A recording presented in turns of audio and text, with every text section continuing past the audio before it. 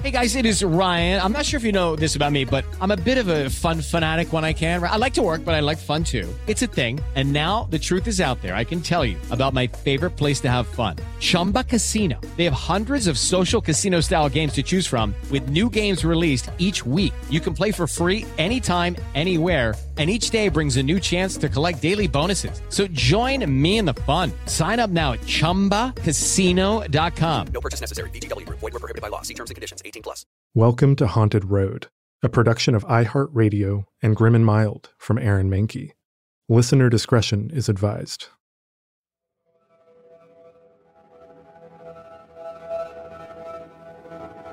Edward Lawrence Schieffelin was a prospector and U.S. Army scout stationed in Arizona in the 1870s.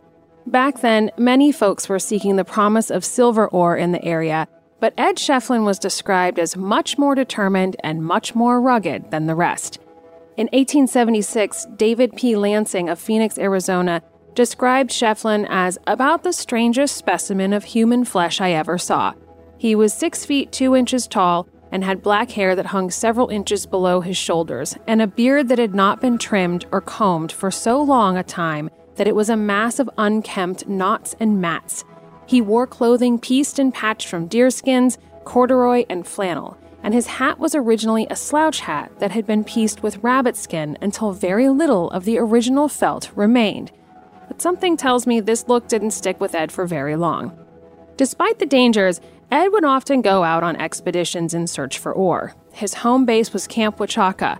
Soldiers would often ask him about his efforts. Ed consistently responded with hope and determinations, but apparently surrounded by a bunch of pessimists, those soldiers would tell him, "You'll find something. You'll find your tombstone," as so many others have before. Well, fatefully, on August 1st, 1877, Schieffelin did find his tombstone, but probably not like anyone expected. I'm Amy Bruni, and this is Haunted Road.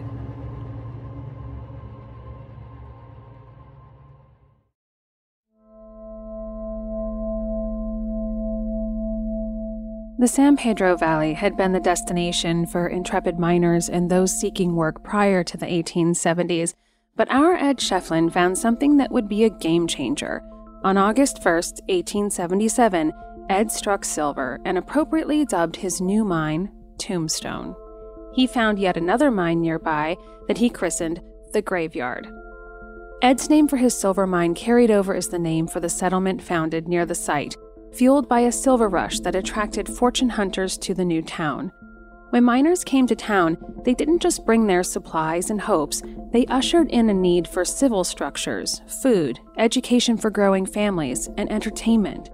The town grew significantly into the mid-1880s as the local mines produced a staggering $40 to $85 million in silver, the largest productive silver mine district in Arizona. Its population grew from 100 to around 14,000 in less than 7 years. Tombstone's residents had access to a school, a handful of churches, a bowling alley, ice cream shop, and most notably, 110 saloons, 14 gambling halls, and numerous dance halls and brothels. Over 7,000 folks answered the promising call of silver by the 1880s, and the famous Earp brothers, Wyatt, Virgil, and Morgan, were among them. Shortly after, their friend Doc Holliday, a former dentist from Georgia turned gambler and gunfighter, followed suit.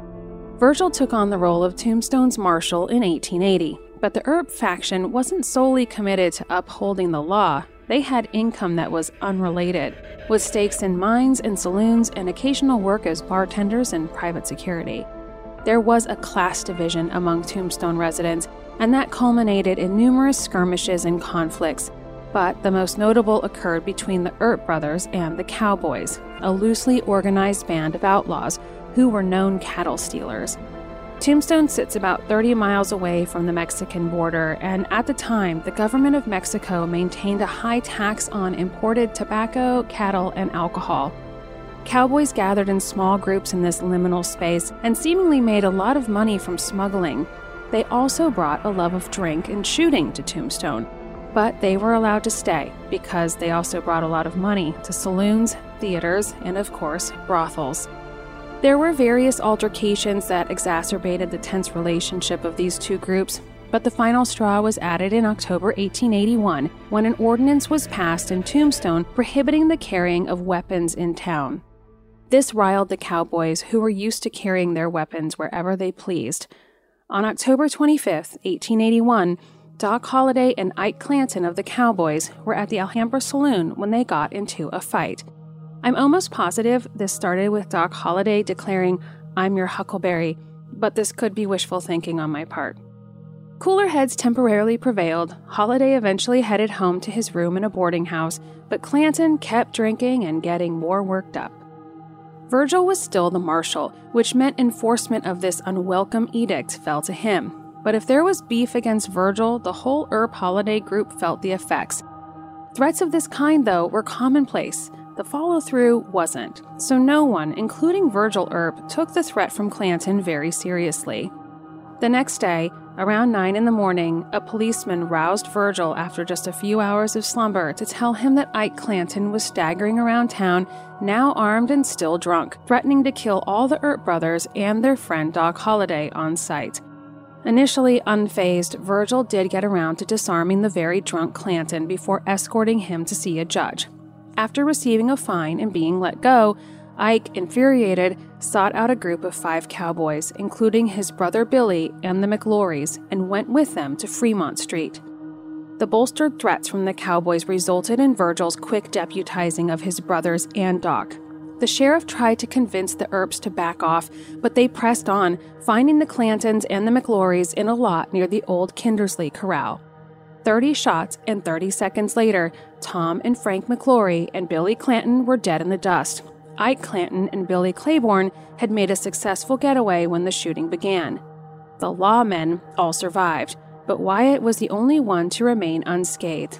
It wasn't clear what side had fired the first shot, and the Earp Holliday group was arrested and held in jail for about a month.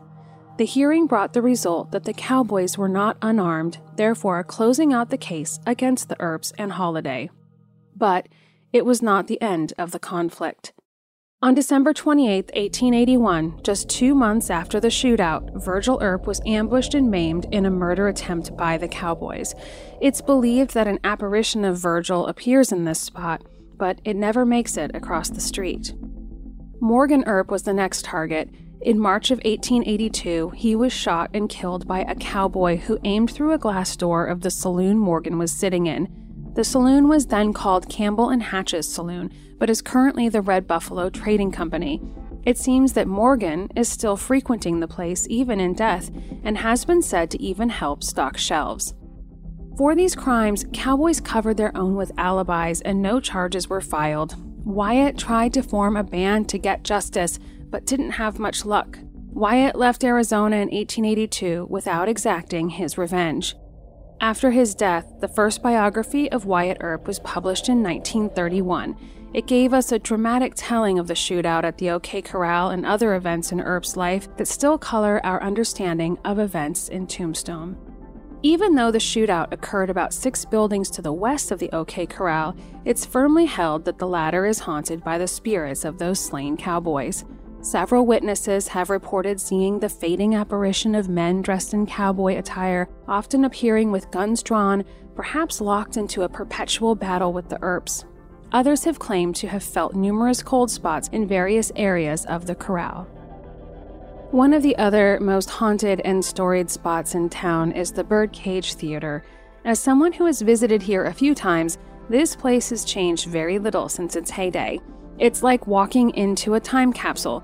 There's even still bullet holes in the ceiling from especially rowdy nights. Established in the vein of Shefflin Hall, a fine operatic venue, William and Lottie Hutchinson hoped that their theater would draw respectable folks in Tombstone. But money talks, and the local population of lusty young miners preferred bawdier types of entertainment, so the Hutchinsons delivered. In 1882, just 1 year in, the New York Times referred to the Birdcage as the roughest, bawdiest, and most wicked night spot between Basin Street and the Barbary Coast. Birdcage certainly seems to refer to the boxes attached to the ceiling, where the women engaged in sex work would host their companion and make good on the exchange. But the women didn't do just that. They also tended the bar and performed in a variety of shows. Stage shows at the Birdcage started at 9 p.m. and continued until 1 a.m. or so the next morning. Waiter girls in short dresses with low-cut necklines peddled as many drinks as they could. Beer was just 50 cents on the main floor and $1 in the curtained boxes. Skits, music acts, and comedy shows were all featured and typically accentuated by bright clothing and short skirts. Jokes were definitely of the naughty kind. In general, the Birdcage was a rowdy place. It was the scene of at least 16 gun and knife fights over the years. By the time the doors were shut permanently, there were 140 of those bullet holes in the walls and ceilings that I told you about. In their short and bright outfits, women performed a popular act called the Human Fly. Performers walked upside down on the ceiling over the stage with specially outfitted shoes that had clamps on them that fitted into holes bored into the ceiling. At least one of those performers fell to her death when a clamp slipped, but there's not many details on that. A very popular story connected to the Birdcage seems dubious, but is quite striking. The top lady at the Birdcage was known as Margarita, and her supposed main rival was Gertie the Gold Dollar from Crystal Palace, another brothel. Gertie had quite a committed customer in Billy Milgreen. Some even allege that Milgreen was Gertie's live-in lover. Billy, apparently with a different conception of loyalties, found himself in the Birdcage with the lovely Margarita in his lap. Gertie, the gutsy, gritty woman, also found herself in the Birdcage, and as a witness of betrayal. Grabbing a handful of Margarita's hair, Gold Dollar stabbed her with a double-edged stiletto that was stashed in her garter. She hacked at Margarita's heart. Margarita died before anyone could offer aid. Gertie and Billy left, and she apparently discarded the weapon behind the theater. When she was found, charges weren't filed because there was no weapon on which to base them. Margarita's death was unresolved, and her spirit supposedly haunts the Birdcage still. Then, supposedly, in 1982, when they excavated an old privy behind the Birdcage, the stiletto used by Gold Dollar was found. It seems rather convenient that the blade was found on the centennial of the slaying, if it happened at all, but it's a great story. Carmelita Jimenez's death by suicide is another potentially apocryphal tale that's consistently repeated. Carmelita Jimenez and her partner Frederick Baker were both performers at the Birdcage. If true, I'd like to note that Carmelita is also described as a well-known singer. They lived together for 4 or 5 months before her death in the middle of August 1888. Frederick had noticed of late that she was not in her right spirits, rather downhearted and melancholy. As the day wound down at home after performing at the Birdcage, Carmelita began to cry. When asked if she was upset about him, she assured him she wasn't. The next day, after rehearsals at the Birdcage, Frederick saw her vomit alongside the washstand. When asked, Carmelita said she intentionally took medicine to make her sick, but wouldn't tell Frederick what it was. He assumed that she had taken an emetic, something that seems to have been consumed widely, if abusively, in the 19th century, or was at least accessible to those who wanted or needed to purge their systems of some real or perceived affliction. Regardless, he assumed incorrectly. She'd actually taken 2 teaspoons of Rough-on-Rats, an arsenic poison. This was only discovered after a doctor was rushed to Carmelita, but the actual emetic he applied was too late to save her. During its heyday, the building was sold at least twice, but its final curtain closed in 1892 as Tombstone's water problem pushed out the bulk of miners who would work elsewhere, which we'll talk about later. Because of fires through Tombstone, as well as the wear and tear experienced in a mining boomtown, most structures are recreations and modern builds. But the Birdcage Theater wasn't constructed with wood, it's made of concrete, and today it's the only building on Allen Street that is original. When it closed its doors, everything inside was left in place. The doors weren't opened again until 1934, and when they were, Tombstone found itself with a perfect window into its past. As we move on to the Boot Hill Graveyard, so named because most of the men there supposedly died with their boots on, let's also move on to the rapid demise of Tombstone and its eventual status as a ghost town. Water was threatening Tombstone as early as 1880, but each year the mines seemed to strike more and more of it. The flow wasn't at first large enough to stop work, but experienced miners thought the water flow would increase, and it did. All sources I've read indicate that pumping water from mine shafts worked, until it just didn't. A double whammy seems to have ended things quite suddenly as a fire destroyed the pumping system on May 26, 1886, and then the price of silver dropped, dashing hopes of funding a restoration.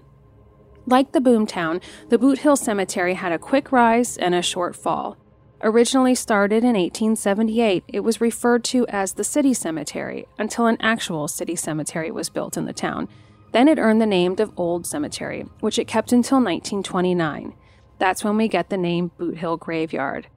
By the 1920s, it had fallen into disrepair, and interested residents worked diligently to track down information regarding those who were buried there. Those who were buried here usually had their places marked by wood, which doesn't hold up well, especially in Arizona's climate. Most of what visitors see there now are recreations of the originals for the benefit of tourists, so the veracity of some claims seem dubious, but certainly entertaining, and some aren't seemingly dubious, but are in fact total fabrications intended to spur tourism. If names come up, Find a Grave seems to have a robust database of internments. There are about 250 or so graves in this cemetery, and many of them were outlaws. Brothers Tom and Frank McClory and Billy Clanton, killed by the Earps and Doc Holliday in the shootout, are buried here. It's claimed that Billy's spirit is one of the most active and apparently rises from his grave each night. Many claim that Billy haunts both the graveyard and Allen Street, where he died in the shootout. There are few places that would be so predictably haunted as Tombstone, but how many of these ghost stories are just that, stories? And what other secrets does this old mining town hold?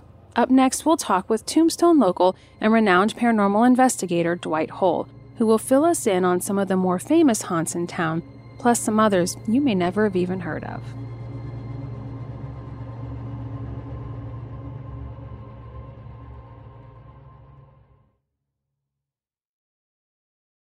With Lucky Land Slots, you can get lucky just about anywhere. Dearly beloved, we are gathered here today to... Has anyone seen the bride and groom?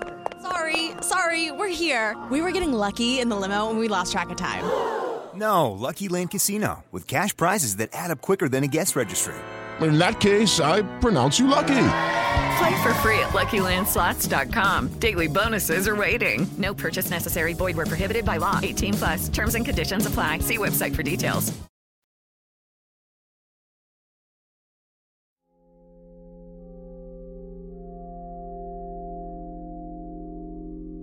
Okay, so I am now joined by Dwight Hull, who is Dwight, what is your position in Tombstone officially? Everybody tells me you're like the resident paranormal expert.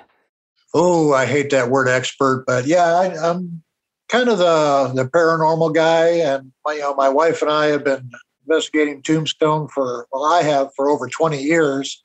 Rhonda for about last 10. So we're kind of the go-to folks for the paranormal in Tombstone.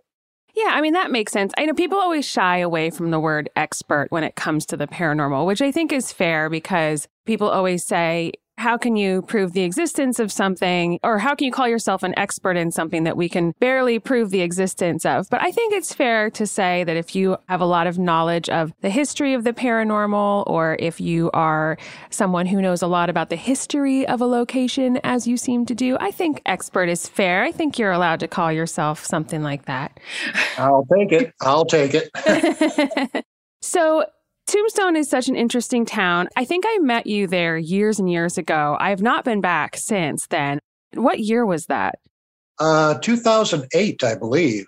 Yeah, so it's been a minute, but it seems like not that long ago to me. It was just such an interesting town with such an interesting history. And I think what I love about it is that I expect it's probably not nearly as lawless as it was, but it doesn't seem like it's changed much. Like you really do feel like you're taking a little step back in time.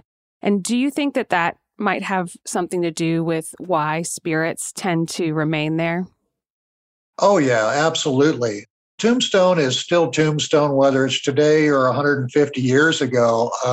The players have changed, but it's still the same thing. It's small town.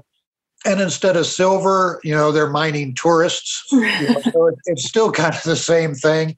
The shops are still there, or at least the buildings are still there.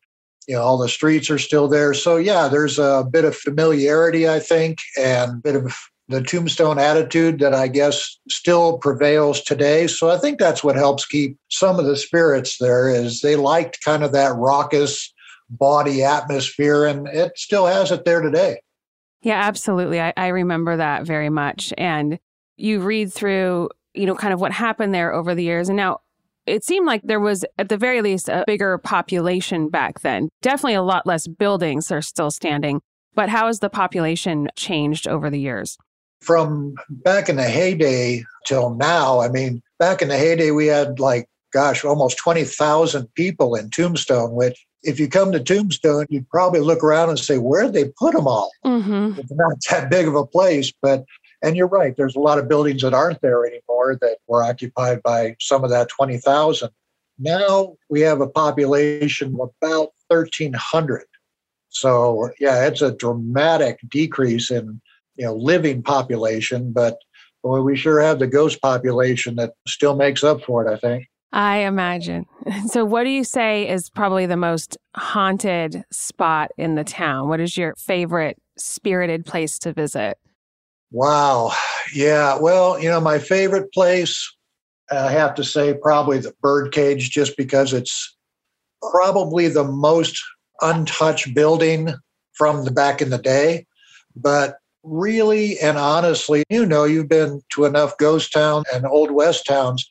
You can't throw a rock without hitting a haunted place in Tombstone. I mean, it's just saturated with hauntings. So it's pretty much, people come to town and they say, well, what's the haunted place? Where are we going to go to find ghosts? Pretty much anywhere. Go get ice cream, That's true. Pretty much anywhere there in Tombstone. But, my favorite place, because of the authenticity and the originality, probably the Birdcage. Not much has changed there. I remember going in there. I feel like it was empty for a little while. It was almost like a time capsule before it was reopened. But can you still see bullet holes in the walls there or anything? Oh, yeah. All the bullet holes are still in the walls, the ceiling, the floor. All the original curtains and tapestries are still up. A lot of the old original paintings are still there, the stage, the original piano. So it really is like walking into a time capsule, or, you go back in time as soon as you go through the doors. It's an amazing place. So what would you say is probably the most frequent occurrence there as far as paranormal activity? The most frequent, I think, is being touched by, it's usually a female that goes around and kind of touches the men when they come in there. And that seems to be the most reported. I've had it happen a few times. In fact, I've got a picture of me inside the Birdcage, and you can see a mirror on one of the pianos, and in the mirror you can see me, and you can see a woman's head with long black hair on my shoulder, but you can't see it in the picture of me because it shows me and then me in the mirror. So it's a very cool picture, but that's probably the most frequent thing, is people being touched. Yeah, I could see that. And then I remember in the Ghost Hunters episode that was there, which unfortunately that was right before I started with Ghost Hunters. And so I got to investigate later, obviously, but they had a really interesting experience where they had put like a cord up or something, and the cord literally just like lifted up and dropped off of, they had used it to wire a camera or something. And it wasn't like it slipped, like it literally like lifted up and fell. So is there a lot of movement in there? Do things get moved around a lot? Yeah, there's a lot of movement. You put stuff someplace and then, you go back for it and it's moved. Or downstairs in the poker room, there's a lot of stuff that gets moved. You can see it move or you hear it move. Yeah, and in that Ghost Hunters episode, it was the cord from one of the cameras that went over one of the alarm bells that were on display there, and it just lifted right up off the bell and just fell back down. In fact, when you and I were there with Lloyd Arbach and Jeff Belanger. That's right. Jeff kept talking about being touched on the back of the neck while we were all there.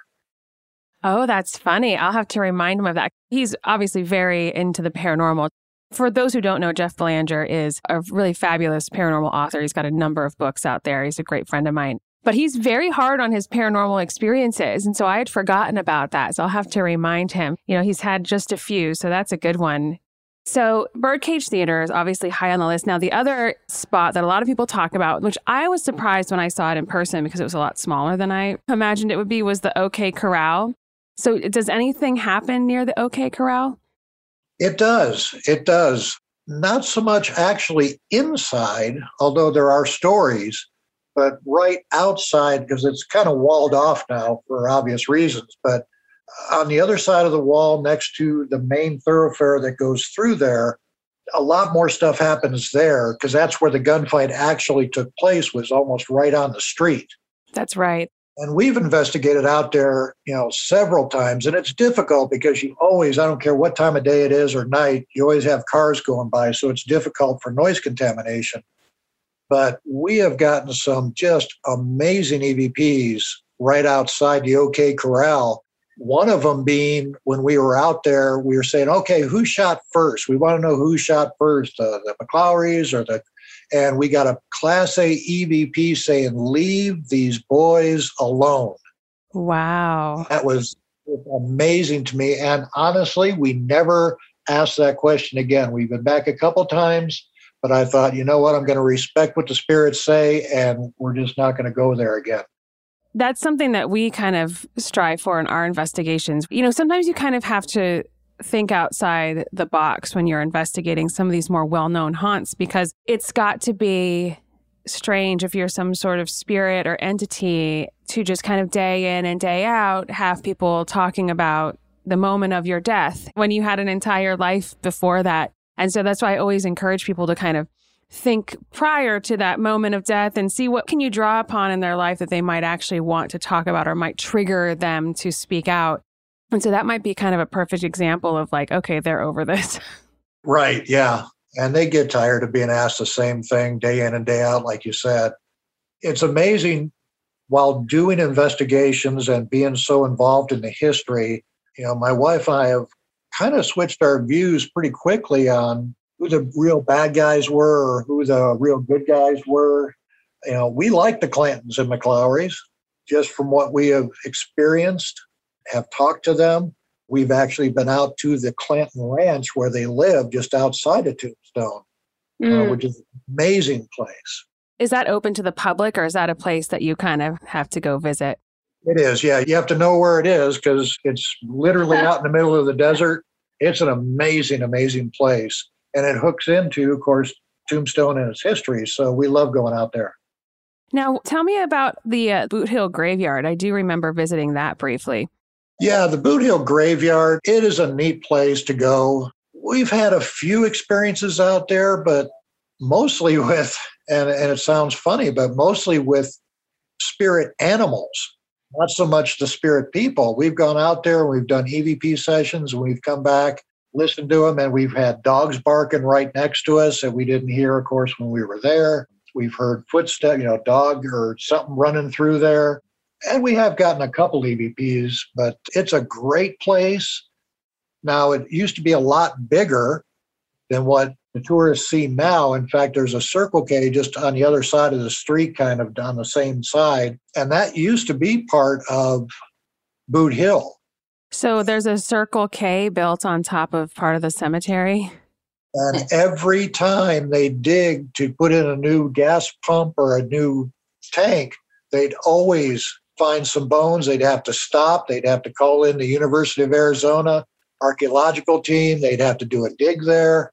And believe it or not, that Circle K next to Boot Hill is the most haunted Circle K I have ever investigated in my life. It's amazing. I don't think, I need to cross that one off my list. I don't think I've ever investigated a Circle K, but this might be the perfect opportunity. It might be, yeah. It is crazy haunted in there at night. Right, used to get called in there, down the milk aisle, because there would be phenomena going on. Yeah, they used to call me in at dark 30 saying, hey, we got all kind of stuff. Can you come in here and talk to these guys? Or I'm like, what am I supposed to do? But wow. It was great. And, I love it. And it was probably one of the most haunted Quick Marts I've ever been to. That is wild. And it's just so funny that, people just think it's okay to just kind of keep building. When you build so close to a historical old cemetery, like odds are, especially out there, the gravestones and stuff get so weathered and they kind of just melt away over time. You never know what you're going to get if you build that close to something like that. Why do you think there's animal spirits out there as opposed to people? That's a really good question. And again, I think, it could be, we've tried to theorize on this over and over again. Could be dead dogs from whoever's buried there, that they're still sticking close to their master. Because interestingly, whenever we go to the Clantons and McLaury's graves there, that's where we always get the dogs barking, which is very interesting. And of course, past Boot Hill, not too far from Boot Hill, there was a big tent city from all the miners and stuff like that lived there. So, who knows? All the animals are there, but they seem to gravitate there. So what do you think is like maybe a little known piece of history about Tombstone? There's a lot of like very well known kind of moments in time there, but are there any like tragedies or deaths there that people don't really talk about much that you think have kind of been overlooked historically? There are. And I'll give you one good example because you don't really hear a lot about the Chinese influence in Tombstone. Mm-hmm. But there's a certain section of town that was called Hoptown or Chinatown that was run by China Mary. We do an event every year. In fact, we're going to have it again next week, a big event.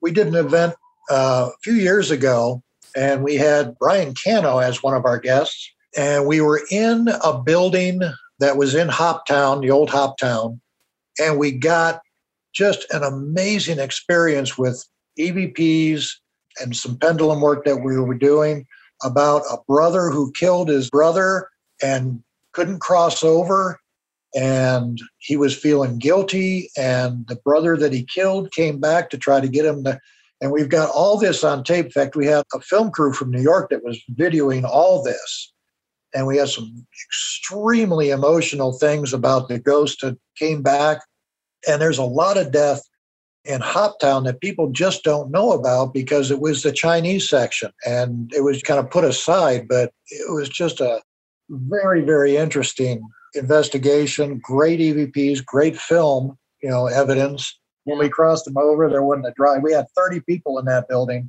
Everybody was in tears at the moment of the crossover because they could feel it. So yeah, there's a lot of, again, throw a rock, there's history and hauntings in Tombstone. We could do, 6 shows on all the different ones that we've found out in Tombstone, and it's so good. You've got performers and prostitutes that were associated with the birdcage that people forget about. And so it's always interesting to talk to them as well. That's unknown or untapped history. Have you ever been able to like find some evidence and then kind of cross-reference it with documentation in some way and kind of uncover a piece of history that maybe was overlooked otherwise? Well, yeah, at the Buford House, which is one of the most haunted houses, private homes in Tombstone. In fact, Rhonda and I got married there because it's such a haunted place. But yeah, we've really delved into the spiritual history and the actual history of the place, and have found that, as well as sometimes the written and handed down history isn't exactly what happened. Yeah, exactly. You dig far enough and deep enough, you find out that the stories have changed, or it was altered, or it was whatever. And the Buford House is a prime example where history and folklore kind of got intertwined, and the story got kind of lost along the way, so to speak. Again, that's very common in Tombstone. Between the actual history and the folklore that comes with it, you often have to dig through a lot to get to the truth. Yeah, absolutely. Since it was kind of lawless, a lot of the things aren't quite in the newspapers and whatnot. I mean, there is a lot of interesting information if you could start to dig through like historical archives, but I imagine a lot of it is very skewed and not necessarily accurate. So the Buford House, is that a place that people can visit as well? Everyone knows the obvious spots, but, I'd love to spotlight some places people might not know. The Buford House is not open to the public. Like I say, it's a private residence. It was an Airbnb for a while, but because of the whole COVID thing, they had to shut that down. So it's strictly just a private residence now. Mm. There are a lot of ghost towns around it. Other areas in Tombstone that maybe not well known, I'm trying to think of some of the better ones. I mean, I've investigated just about every building in Tombstone. The courthouse is a great place. Yeah, the Episcopal Church. Yeah, it's funny. Always in my brain, because I spent a lot of time in Virginia City because I lived in California for so long. So in my brain, I always kind of mix up the two in memories because they're so similar. And I have to catch myself because they literally look very similar and have very similar histories as well. Have you heard any wild stories from people as far as encounters they've had with the paranormal in town that really stick out in your brain? As far as wild ones, there's just, again, there's dozens of stories, but we've had people tell us that, they've walked down the street in the middle of the night just to experience it. And they've seen very sharp a ghost of Virgil Earp, and it started walking towards them and then disappeared. We've heard stories of, the Clantons walking down the street and then disappearing, stuff like that. You listen to enough of the stories and they kind of get wilder as they go. Right. I can imagine. How is Tombstone doing tourist-wise right now with everything going on with COVID? Are they recovering okay? Are people coming back now?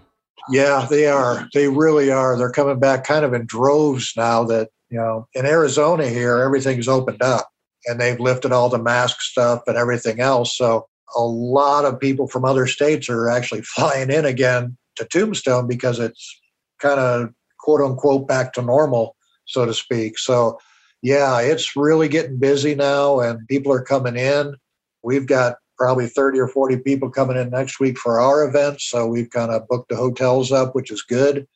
So yeah, it's starting to really come back again. And that's kind of the thing of Tombstone. You think it's dead. It's a town too tough to die. And before you know it, it's booming again. And that's kind of the history of Tombstone. Yeah, I feel like it's kind of ebbed and flowed over the years. When the pandemic was really in the thick of it and everything was closed and quiet, did you do any investigating then, or did Tombstone just kind of have a different vibe to it when that was going on? Yeah, it did. It had a different vibe, and it was very, very difficult to try to do any investigating because nobody wanted to open a building up for you. So it was difficult to investigate. But yeah, it was a very different vibe. It was, I don't use this word often, but it was creepy because it wasn't the same. It wasn't that same vibe that you get when you go there. Now, what happened, I don't know, whether it was just the absence of people and things closing down, but it did change it for a while. But thankfully, it's back and kicking again. Yeah, as we've been investigating again and kind of back out there, I always ask that because I don't know that we'll ever see that again in some of these haunted historical locations where the living people were just gone for months. And it really affected some of the hauntings. And as soon as you kind of thought about the human aspect of these spirits and kind of like how confused they must be, or, assuming that there's intelligence behind them, that we've been in some locations where activity just completely ramped up at that time. And then in other locations, it hasn't even really come back since then. So it's interesting to see how the personality of each haunt handled those months of quiet. Yeah. And we're going to kind of find out next week with our event because we're going to be doing a few different locations. So it'll be interesting to see just coming out of the pandemic if things are going to be as active or whether it's going to be cooled down a little bit or maybe even ramped up. So we're curious. How often do you do events out there? Ron and I put on an event every year in May, right around our anniversary because we got married at the Buford House May 18th. So we try to do an event during our anniversary, just kind of our thing we like to do. So we have it every year. We've done it for about 7 years. And it's been great. We have a lot of people that come in. We have, celebrity talent that we book to come in and investigate with the folks. And of course, not last year because everything was shut down. But again, we're picking up and hopefully we can continue.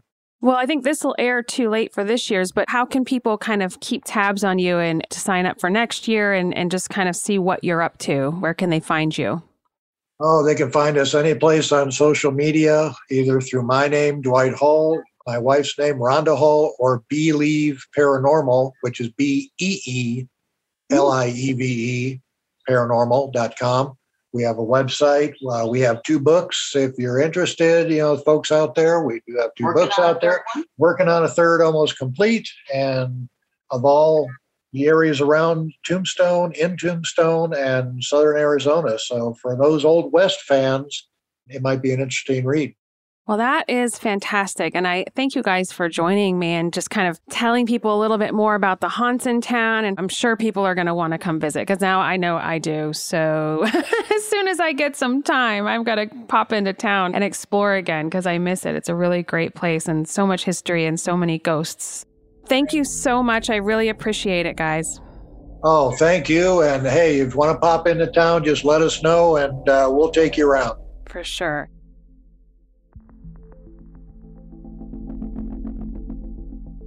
It's been many years since I visited the town of Tombstone, and admittedly, putting together this episode made me really want to take a trip back there. There's something about the creation of an entire boomtown, the buzz of new riches and dreams being fulfilled, coupled with the Wild West romanticism that's really never left those streets. There is one memory that stands out for me when I visited so many years ago. I had just completed an investigation and found myself at 2 a.m. walking alone down Allen Street on the way to my rental car. I didn't see a ghost, but in those moments of stillness, I could so strongly feel and imagine what Tombstone looked like during its heyday in the 1880s. It draws you in and takes you back, just like it's drawn so many history lovers, tourists, and more recently, paranormal researchers. Perhaps that's why, when so many boomtowns wasted away and disappeared, Tombstone is still lovingly referred to as the town too tough to die. I'm Amy Bruni, and this was Haunted Road.